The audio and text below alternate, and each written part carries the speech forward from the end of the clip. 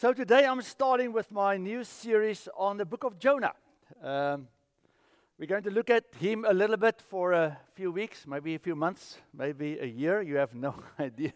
We'll see as we go along how long it will take us to get through this book. But today it's just sort of a general introduction.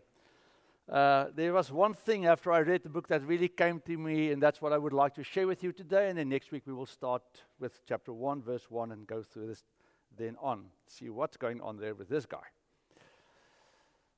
But before we continue, will you please bow your head and will you please pray with me? Our Lord, we come to you as our Lord and our God and as our Father. How can we say Daddy to the one that created heaven and earth?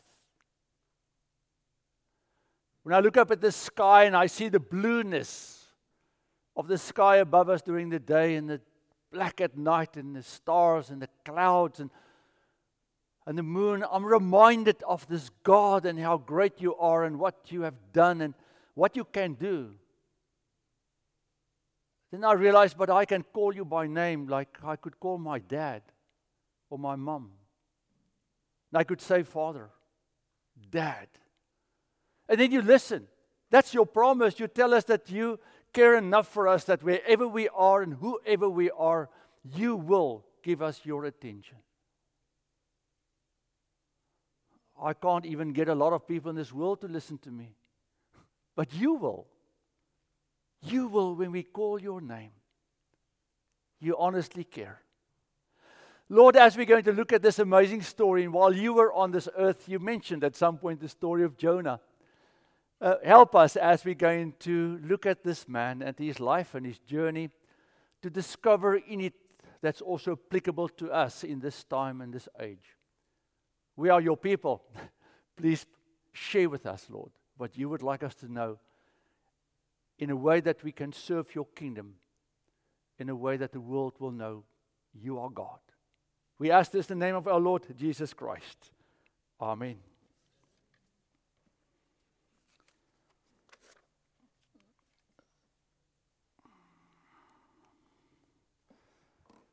So tell me about your city. Well, our city is on the banks of the Tigris River. I think in your day and age is where Mosul is in Iraq. It's a long city. It's along the banks of this river, and everybody wants a water view, so it's a really stretched out city, sort of. Approximately 120,000 people live in our city. It's not too bad living there because we've got water. We are at this point sort of at peace because our King Shalmaneser IV has succeeded in putting our enemies sort of to rest. He's not the kindest guy, and I have heard reports that when he goes out and he subdues our enemies, he doesn't really do great with the women and the children and the men. He wants to make sure the world knows that you should not mess with him or with us. Oh, it's the year 773 before Christ. Our people in our city go about their business because it's peace. They do trading and they do all the kinds of stuff that they normally do. And overall, they think they are okay. I think we are okay. Oh, no, our city was founded by a guy called Nimrod. Cush was the father of Nimrod, who became a mighty warrior on the earth. He was a mighty hunter before the Lord. That is why it is said, like Nimrod, a mighty hunter before the Lord.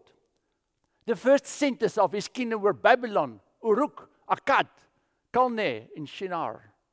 From that land he went to Syria, where he built Nineveh, Roboth, Ir, Kala and Resen, which is between Nineveh and Kala, which is the great city. We have heard that Nimrod is the great-grandchild of Noah.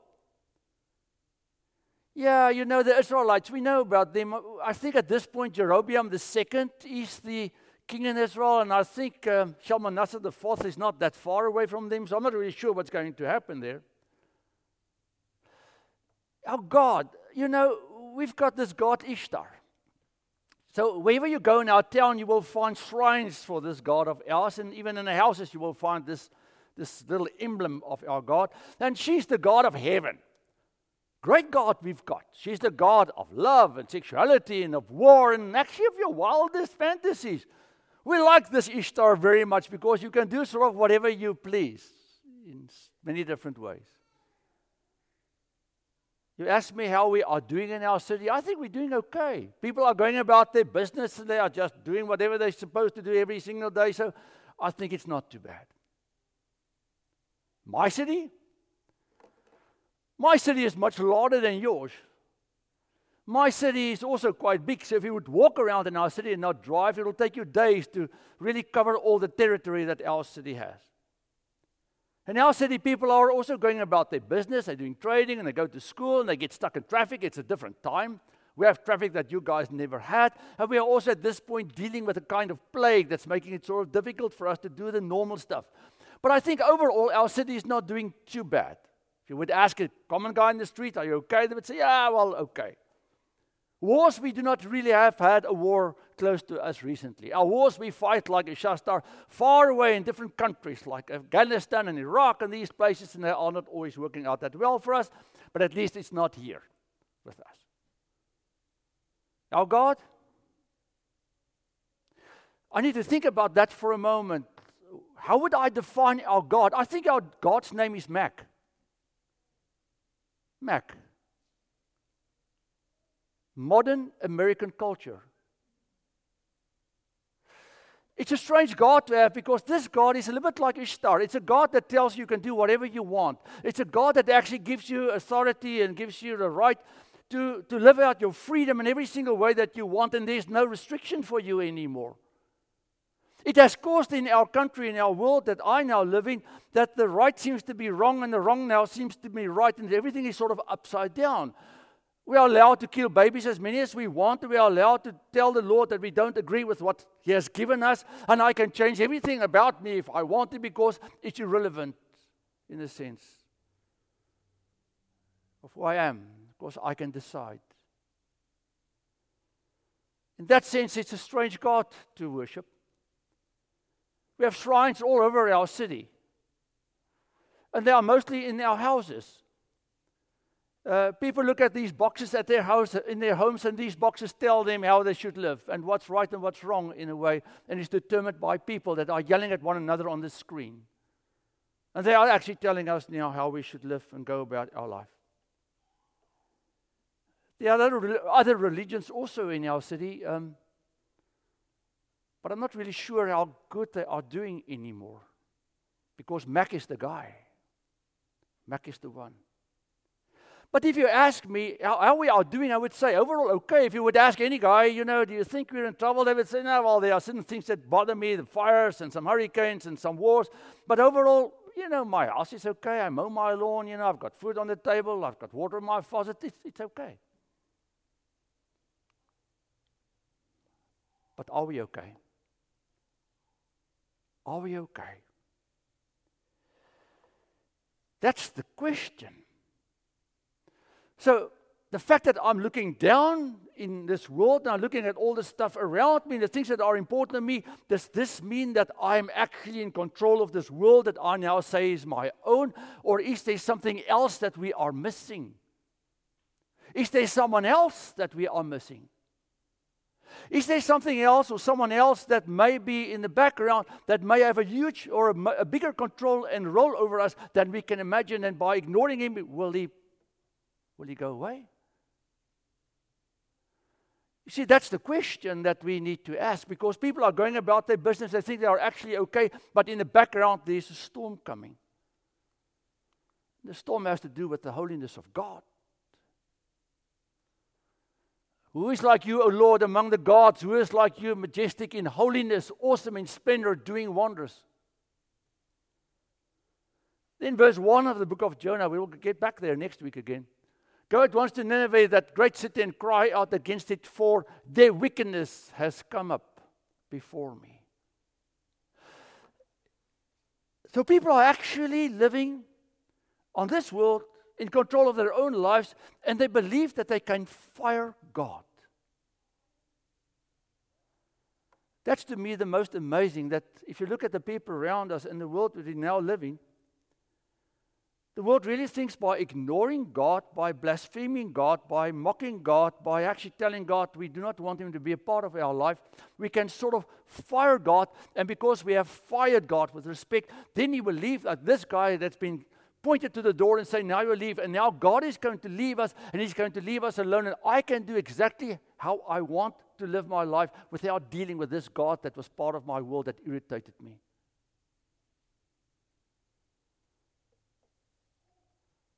That's part of the problem, I think. That we really do live in a time where people really do believe that they can get rid of God by just ignoring Him, by pointing Him the finger, by saying, I just don't want this God. But God is not done with us. And now we have a second group of people that will tell us, well, I've got an excuse. If there's really a God out there, I don't want you to read this now. If there's really a God out there, and this God is as present as you say He is, and as holy as you tell me He is, why doesn't He show Himself in a way more visible way? Why doesn't this God come and proclaim Himself like Jesus did, walk around and do amazing miracles that I can know He's here, He's there? The reason why I'm ignoring God is because I can't see Him. And how can I care for someone I can't see? Jonah began to walk into the city, going a day's walk. And he cried out, 40 days more, and Nineveh shall be overthrown. And the people of Nineveh believed God. They proclaimed a fast, everyone great and small, put on the sackcloth. The shortest sermon preached ever. 40 days, done. And the people actually listened. I've normally preached 40 minutes, not talk about 40 years, but at least 40 minutes. And I'm not sure how many people really listen to all the stuff that I'm sometimes saying. But here he comes and he preaches the shortest sermon, and then the people actually changes, and they do what? They change their lives. But don't they have a God that's called Ishtar? Freddie, you just told me that in Nineveh there's this God Ishtar. That's their God. How would they now, after one sentence sermon, change their lives and say, this God that sent us this prophet, we are going to listen to him? It's because they knew about God. They knew about God. You can't hide from God because God will not stay hidden. They knew the stories of Israel. Why did you think God took Israel and when they were enslaved in Egypt, moved them out of Egypt with so many mighty acts, all the plagues, all the stuff, going through the Red Sea, then, parting the water, and then with them, traveling with them for 40 years in the wilderness until they came to Israel. All of those things happened so that the world around Israel would know there's but one only holy living God in this world, and that's the God of Israel. The stories they've heard of this God was amazing because God wants to be known. And these stories spread out over all the antique world of that time so people would know He's God. They had no excuse not to know. They chose Ishtar. They chose Ishtar because it's a great God to have. Because this God Ishtar gave you the permission to do whatever you wanted to, and you could live the life as you yourself decide. If anybody would come to me in our day and time and say, I think I've got an excuse, I would say, you've got no excuse. No excuse. You bring me a country in this world, maybe North Korea. You bring me a country in this world where there's not a cross. You bring me a country in this world where they do not celebrate Christmas.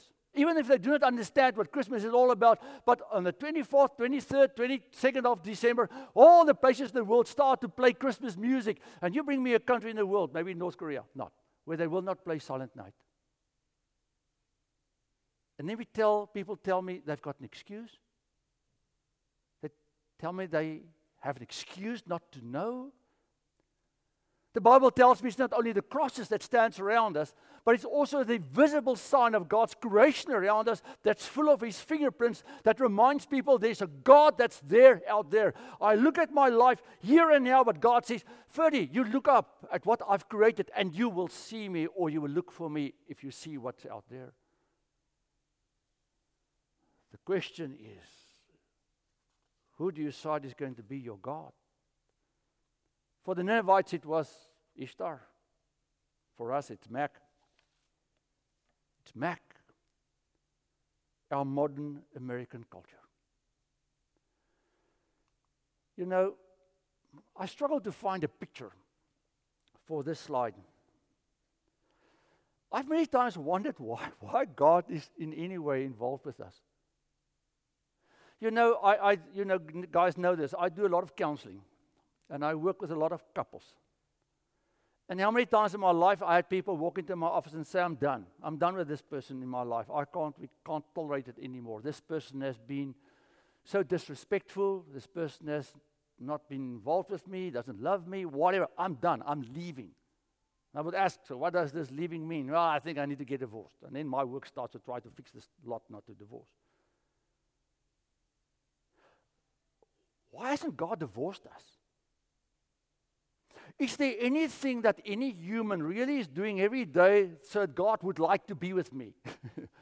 Is there anything on this planet that I'm doing that God would say, I can't wait for Fred to wake up that I can play with him? I wake up, I don't even think about him. Well, I do. I go for my run and I try to think about God.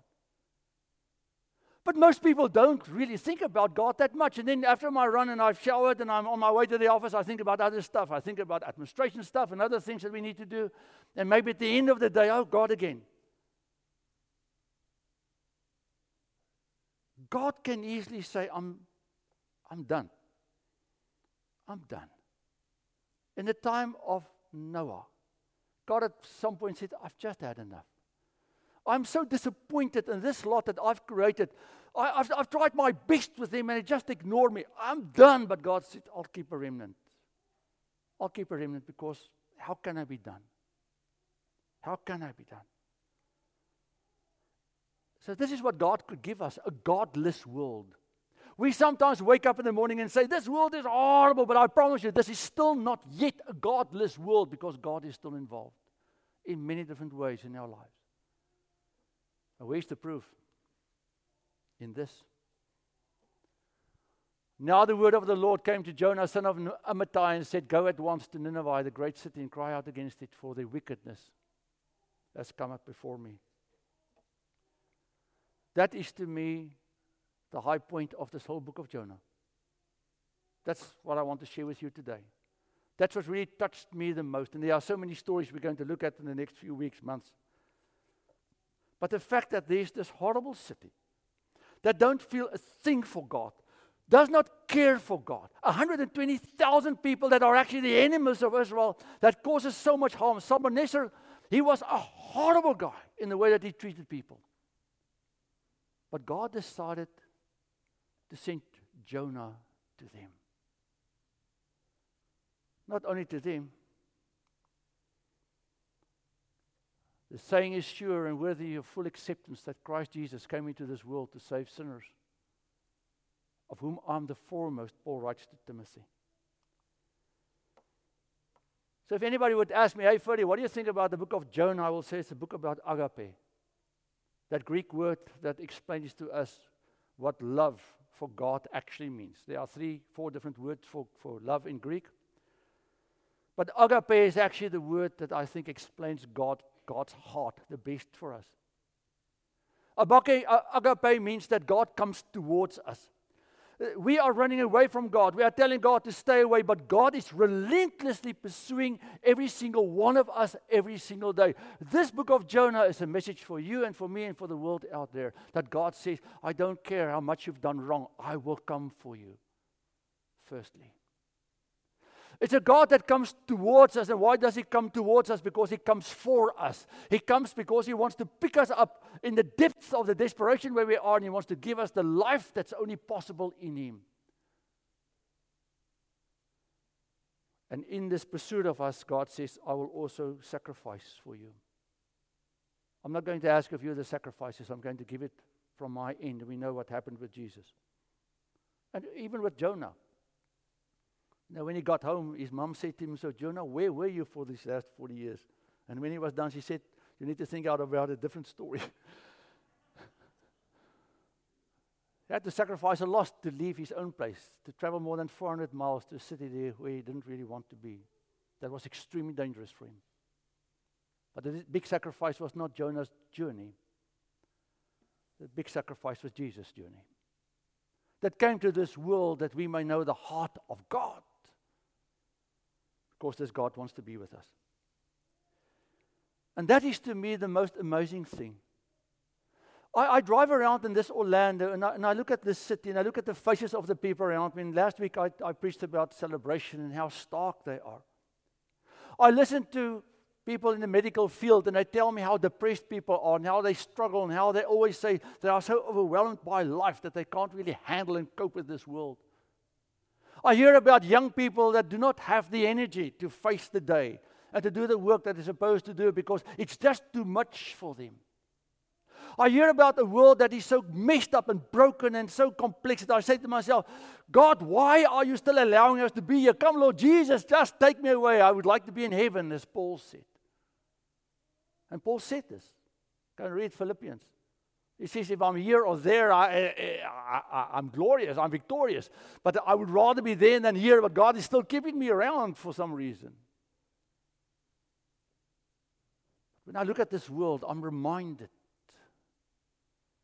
that God is not done. Go at once. Go at once. And it made me realize that we do not need to preach long sermons. Oh, I will stop now. You do not need to preach long sermons when you talk to people. Maybe by just saying one sentence to your neighbor or your friend that you will see this week or someone in the office. By saying, this world is so broken, but I believe that God's got it. One sentence. Can make that person walk away and think about who this God is and may eventually find his or her way back to God because that is what God wants. To me, is this whole story of the book of Jonah, the story of the heart of God that comes to broken people, to you and to me. I do not know your story. You do not really know my full story, but my story and your story are the same, of a God that pursued us, and we did all kinds of stupid things because we are stupid as humans. But God still comes and He pursues us, and He sends people in my life. Like Jonah, a Sunday school teacher, a pastor, my mom and my dad, a kid at school, a teacher, a Sunday school teacher, who just said, God, Jesus, He cares. We've got a calling. We've got a calling. Every single one of us. We can't just say, it has nothing to do with me. The angels are not going to do this. No one else is going to do this. It's you and me. Where we interact and where we connect with people, remind yourself you're a little bit of a Jonah. Maybe one sentence is all they need. But speak that sentence. Because God is never done. Because He wants people to come back to Him. And if they do not come back, God will judge. Because He's holy and He's God. Let's save them from the judgment of God. Amen.